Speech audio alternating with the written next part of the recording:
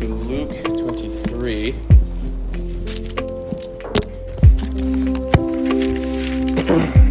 We'll start in verse 44 and go through 24:12. I'll read that. It says, "It was now about the 6th hour, and there was darkness over the whole land until the 9th hour, while the sun's light failed, and the curtain of the temple was torn in two.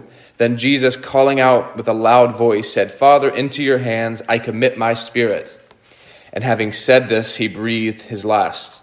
Now when the centurion saw what had taken place, he praised God, saying, 'Certainly this man was innocent.' And all the crowds that had assembled for this spectacle, when they saw what had taken place, returned home, beating their breasts. And all his acquaintances and the women who had followed him from Galilee stood at a distance watching these things. Now there was a man named Joseph from the Jewish town of Arimathea. He was a member of the council, a good and righteous man, who had not consented to their decision and action, and he was looking for the kingdom of God. This man went to Pilate and asked for the body of Jesus. Then he took it down, wrapped it in a linen shroud, and laid him in a tomb cut in stone, where no one had ever yet been laid. It was the day of preparation, and the Sabbath was beginning. The women who had come with him from Galilee followed and saw the tomb and how his body was laid. Then they returned and prepared spices and ointments. On the Sabbath they rested according to the commandment. But on the first day of the week, at early dawn, they went to the tomb, taking the spices they had prepared, and they found the stone rolled away from the tomb. But when they went in and did not find the body of the Lord Jesus, while they were perplexed about this, behold, two men stood by them in dazzling apparel. And as they were frightened and bowed their faces to the ground, the men said to them, 'Why do you seek the living among the dead? He is not here, but he has risen. Remember how he told you while he was still in Galilee, that the Son of Man must be delivered into the hands of sinful men and be crucified, and on the third day rise.' And they remembered his words, and returning from the tomb, they told all these things to the 11 and to all the rest. Now it was Mary Magdalene and Joanna and Mary the mother of James and the other women with them who told these things to the apostles. But these words seemed to them an idle tale, and they did not believe them. But Peter rose and ran to the tomb, stooping and looking in. He saw the linen cloths by themselves, and he went home marveling at what had happened." So another Easter message, as you said, and an amazing story, right? What do you even say about this? There's about 15 sermons packed in this small little text, and even last week, 2 weeks ago, I just tried to pull out what I could of what is it you focus on, and that's why I said from the last sermon is most of this sermon is on the cutting room floor, right? That's most of what you, especially when you preach on such a text as the crucifixion and resurrection of Christ, you end up cutting out 95% of it and you leave the 5% that'll fit into 30 minutes. And that's kind of the same thing with the resurrection. You take what you can, you take the most prevalent things you can and just accept that a lot of it will not fit, and there's so many things you can preach on. So I tried to bring to the surface and just a few things that we gather from this. One is that all of these images are converging on this one moment. All these images that have been developed throughout Luke are now converging on this final moment. And like any good storyteller, Luke isn't going to point that out, or else he wouldn't be a good storyteller, because good storytellers let you come to that conclusion and understand what's going on without having to tell you exactly that. Because if every time Luke brought an image that he's been developing throughout his letter or throughout his book, if he just put in parentheses, by the way, this is what this means, he'd be a horrible storyteller. Because no one does that unless you really think very low of your audience and their ability to comprehend what is being written. Of course, throughout even the Jerusalem narrative alone, what we see in the cross is the stone the builders rejected has become the cornerstone. That's one image Jesus gave for his own death and resurrection. That the builders, the priests in Jerusalem and Israel by extension, has rejected the stone, and therefore the stone has become the cornerstone, the stone that our future is built upon.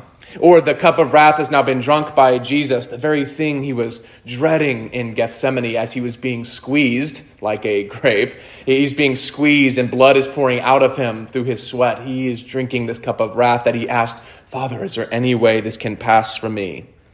Of course, the most prevalent image Jesus develops throughout Luke, the Son of Man is defeating the final beast from Daniel 7. It's interesting that Of all the things the angels that meet them at the tomb could have said, this is the one they point out in Luke. Of all the things they could have said, did you not recognize what Jesus meant when he said the stone would be rejected by the builders? They don't say that. They say, did he not say he was the Son of Man? Right? That's what they point out. They say, did you not read Daniel 7? Did you not recognize this for years, what Jesus was saying about Daniel 7? That's the one the angels go to. And of course, Jesus enthroned as king, coming together in this moment as well. It is true what is written above his head. This is the King of the Jews. And it's so cool that you pointed out it's in Latin, Aramaic, and Greek, all the known spoken languages of the Roman world at that time, which is a subtle way for the writer to say he is not just the King of the Jews, he is the King of everybody.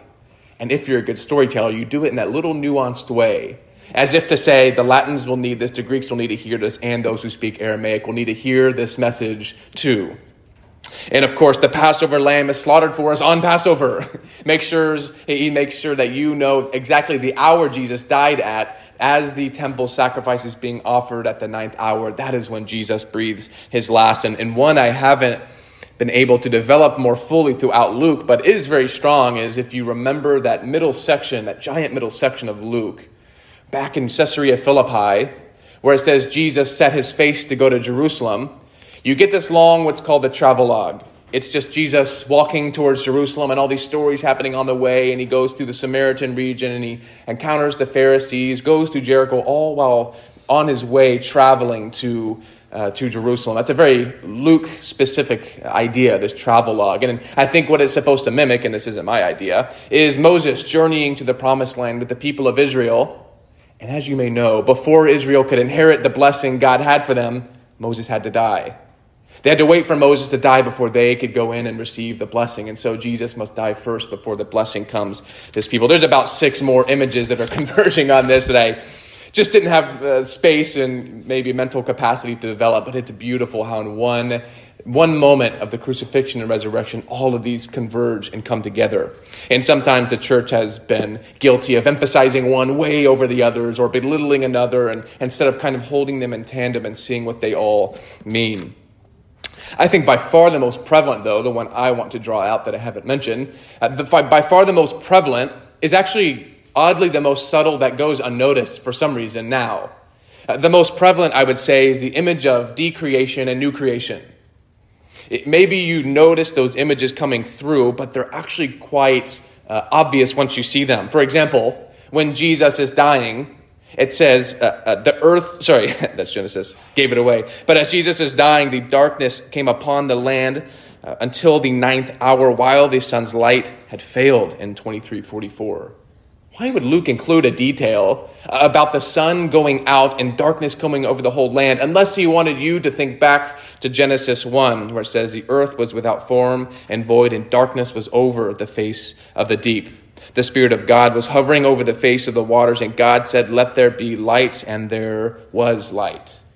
He's trying to get you to see, without explicitly saying it, that creation is being undone. Even the very foundation of Genesis 1:1 itself is being undone. That light has been brought into existence. Now that has been decreated. And I'm not sure if decreated is a word. I tried to look it up, and some things say yes, some things say no, but it will suffice. I'll use it. But he's showing that when Jesus dies, it's the end of Act 1. Is decreation happening. Even light itself is going out. The light of the world has died. The sun goes out and darkness comes over the face of the land. Or the Spirit, when God creates Adam, he breathes into him breath and spirit. It says the Lord formed the man of dust from the ground and breathed into his nostrils the breath of life, and the man became a living creature. And then Jesus, the second Adam, the same thing. It says Jesus called out with a loud voice, "Father, into your hands I commit my spirit." And then he breathed his last. From receiving breath, the first Adam, to giving up his last breath, the second Adam. And of course, both die very obviously at the hands of a tree, right? Adam dies because he disobeyed God, so he took from the forbidden tree, and Jesus dies because he obeyed God, and so was killed and cursed on the forbidden tree, and took upon himself the curse of the first Adam so that he might become the second Adam. But now we're getting a little too close to Romans 5, and this is not a Romans 5 sermon, is it? Of course, the creation week ends on that wonderful Sabbath day where it says God rested from his work in that creation week. Now, that doesn't mean God got tired and needed to lay down for a bit. I know you know that. But it does have meaning, and what it means is God completed his work, and so he can take a step back and say, it's done. I did what I intended to do, and it's good.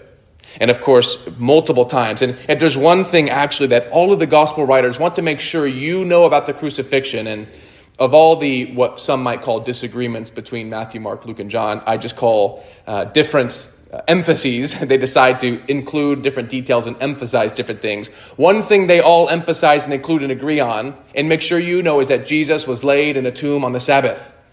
Because they want you to realize this is the decreation. This is like the creation week all over again, but now it's been all undone. The light has gone out, and now God rests again. God the Son rests again in a tomb on Sabbath. So you go from garden to, one more is John. Only John mentions this, but John wants to really make sure you get it in case you miss all of these images that Luke gives you. That's just John's way of doing things. John even mentions where the tomb was. Do you remember? In a garden. A garden tomb. Who puts a tomb in a garden? That's a weird place to put a tomb, but John wants to make sure you see the image. The Son of God now rests in a garden, in a tomb on Sabbath. Have you heard a story like that before? He's trying to get you to see all the Eden images, from garden to garden, from tree to tree, from first Adam to second Adam, from cursed, bringing a curse into the world, to being cursed by us, or under the law, cursed is any man who's hanged on a tree. He became a curse for us so that we might receive life. And in some weird sense, it's like the curtains close on Act 1 of the Bible. The sun has gone out, and now Act 1 is over. Of course, that's not the end of the story, but to continue going forward with chapter 24, verse 1, the first day of the week, and even get that, the first day of the week. It's like Genesis 1:1 all over again. But to continue with the hope of the resurrection, you actually have to go backwards. And I know I do this all the time, but again, if you want to see the power of the resurrection, you have to go back to the story of Israel. When God has a strange way of doing these things, when people are at their lowest moment, empty of hope, he gives them their biggest blessing and promise. It's very strange. Like Adam and Eve, who had just alienated themselves from God and brought sin into the world, he tells them of the curse that they have brought into the world, and then he ends with this wonderful hope of one day the seed of you, Eve, will crush the head of that serpent, even though he will strike his heel. Who receives such a cosmic blessing when you were responsible for bringing sin into the world? Or how about Abraham? When he's old, in Genesis or Hebrews says that he was as good as dead. His wife is barren. He doesn't have a square inch of land to his name. But it's then when God promises him children more than the stars of the heavens. And it's then when God makes him walk all around the promised land and says, one day I'm going to give you and your descendants all of this, every inch of this place, even though you don't have an inch now. So when Abraham is at his lowest point, God gives him this promise of future restoration and blessing.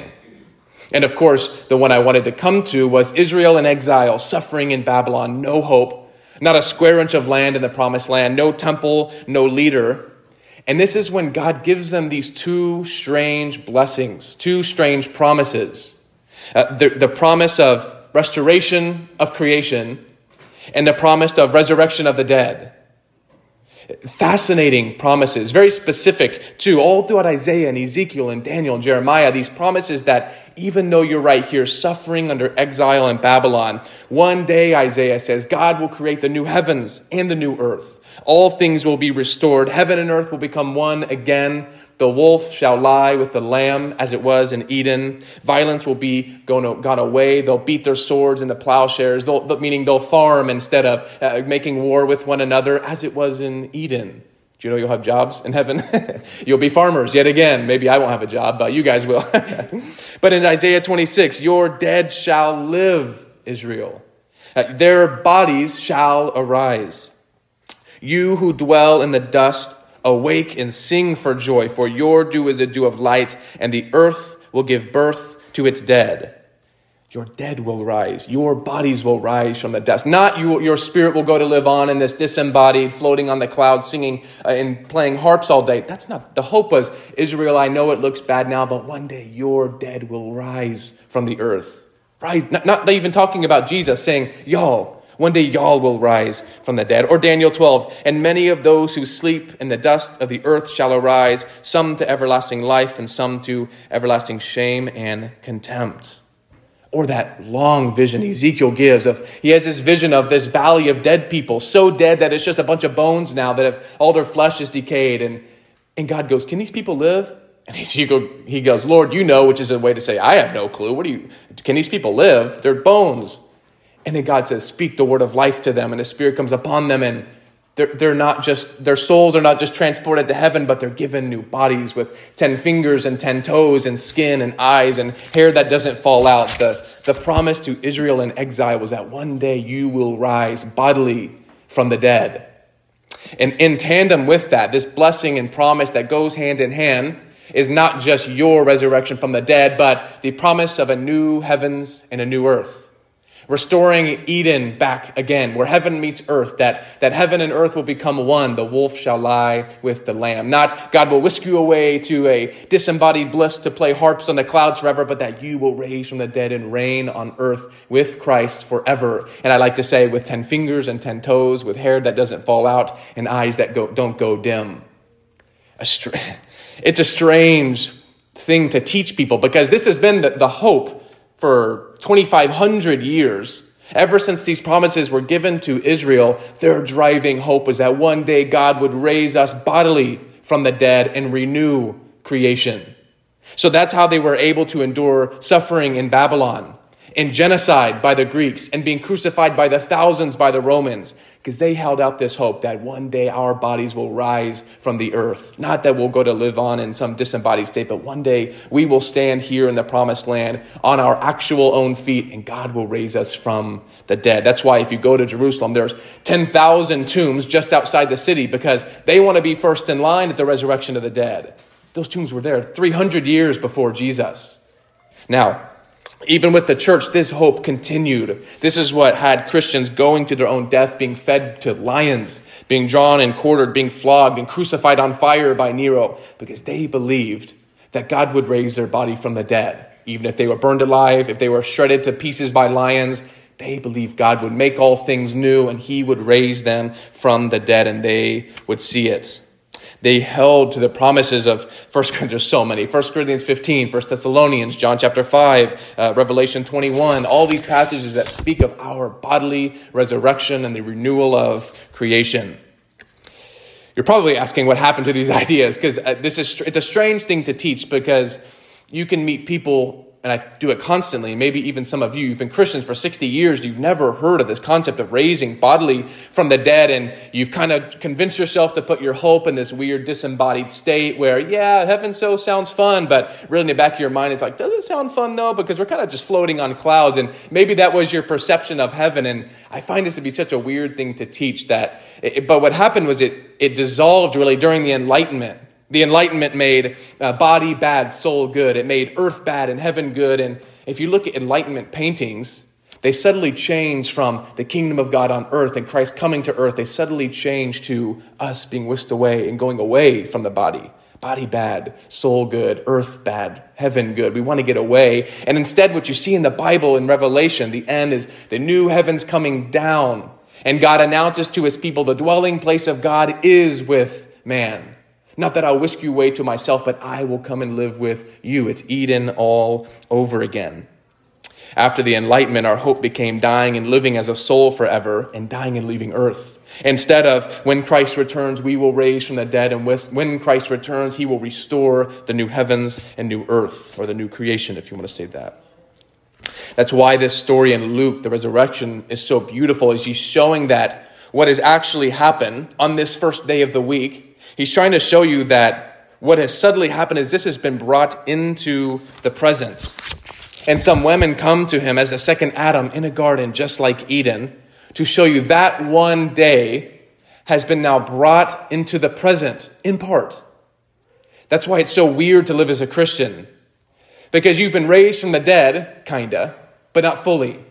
That's why Paul says, if anyone is in Christ, he is a new creation. But you're not a new creation yet fully, are you? Of course not. That's why your back's hurt. That's why your hair falls out. You're not a new creation yet, bodily.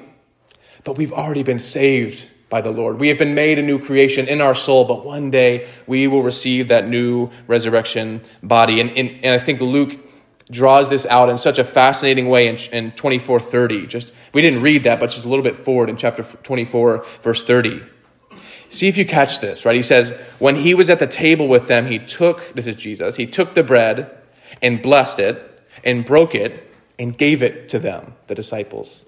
And their eyes were opened and they recognized him. Have you heard of that story before? Eve took the fruit and gave it to her husband. They ate it and their eyes were open and they recognized their nakedness and their shame. But now to reverse that, he shows that Jesus took the bread. He gave it to them. They didn't know who this man was upon his resurrection. And they took it and ate, and their eyes were open. This is the new creation. If you recognize who Jesus is, this is the new creation for you. You have been made a new creation, like 2 Corinthians 5 says. If anyone is in Christ, he is a new creation, present tense. The old has passed away, the new has come. Not so much in the sense of, well, I just feel like a new man after I've met Christ. And I'm glad for you. In a sense, that is true. But you are really made a new creation, even if you don't see it or recognize it. Such a beautiful and strong way to view the church, too. We're not just a group of individuals who happen to be saved and who happen to have the same morals and standards as each other in a culture, which are great things. We are a new creation people.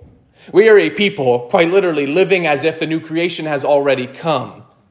This is why you feel out of place in the world. Not just because we have different morals than people in the world, and God knows we do, but because we are literally living in a new creation that is yet to come, that we believe one day will come. So we're acting like it has already come. This is why you see the church in Acts feeding the poor, healing the sick. The lame can walk. The hungry are fed. Women and Gentiles are not looked down on as second-class citizens. Because in the new creation, there will be no hungry, there will be no sick, there will be no discrimination. And we believe as a church that day has already come with Christ's resurrection in us. And we're waiting for the whole renewal of creation when that becomes an earthly reality for all. That future day has come in us. Now, not fully, right? If it had come fully, I wouldn't have woken up this morning after sleeping weird and had trouble getting out of bed. Right? I know some of you probably feel that way too. If it had come fully, there's no more pinched nerves in our backs and people in hospital visits if that day had come fully. And so we have to recognize that that day has been inaugurated in us as a church, but we are still looking forward to that bodily resurrection. And I know this is strange. It can be new for so many people, but we hold out this hope that we will rise from the dead. And you can see Luke's, I don't know if it's his frustration, but you can see Luke's attempts to try to fit these two together, Christ's bodily resurrection and the renewal of creation. If I had to summarize this, I'd say what Luke is trying to portray, and really what all the gospel writers are trying to portray, if you could summarize it, it would be what happened to Jesus will happen to us. What we believe happened to Jesus upon his resurrection will happen to us. Because he paid for our sins, he did not just die and come back, but it's more so he died and came out the other side.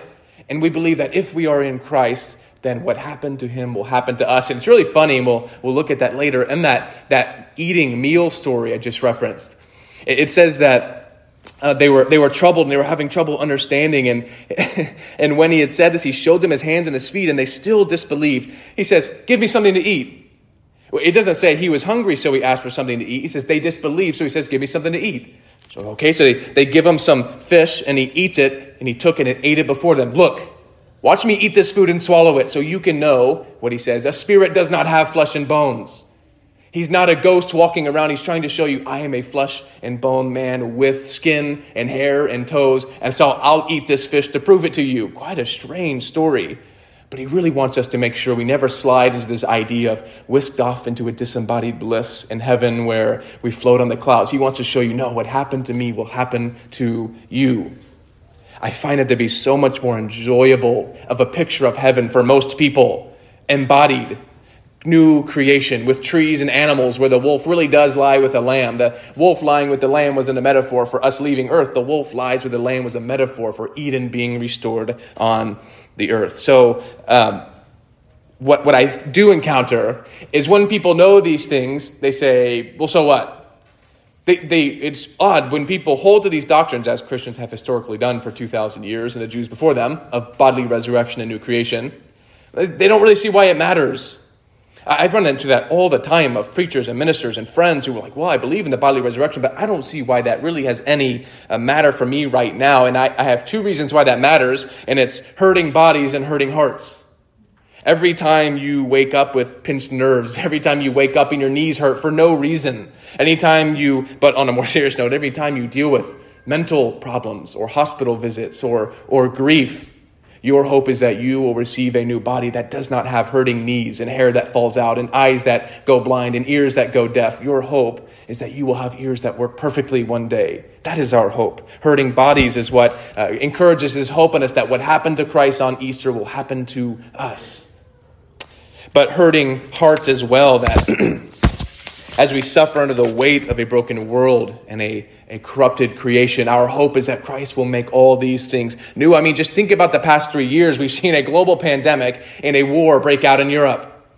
And our hope is not that this earth will be done away with and thrown in the trash can and God will whisk us away. Our hope is that one day we will beat our swords into plowshares and we will see the wolf lie with the lamb and there will be no violence on earth. And one day Christ will renew this world with us on it bodily. He is remaking it better than Eden. So I'll leave you with this in Luke 24:10. Now it was Mary Magdalene and Joanna and Mary, the mother of James, and the other women with them who told them these things to the apostles. But these words seemed to them an idle tale. They did not believe them. Now, that's the ESV. And I like the NIV. But they did not believe the women because the words seemed like nonsense. That's dangerous. Those are haunting words. They see the empty tomb. They see angels tell them, no, he is not here. He has risen. Why do you seek the living among the dead? They go tell the apostles and go, no, nonsense. That their own teacher, their own Messiah had risen from the dead. He says that's a tale. It's like you're telling idle tales and stories. But what's scary is that I see people all the time living as if this is an idle tale, especially in the Bible Belt. A lot of people proclaim to be Christians, but live as if this is no more than an idle tale. It's haunting to me that so many people can claim to know Christ, but if believing in the resurrection of the Son of God has not transformed your life, you may call yourself a Christian, but you're living as if this is nothing more than an idle tale. Because idle tales don't change human hearts. Idle tales don't last 2,000 years. Sorry.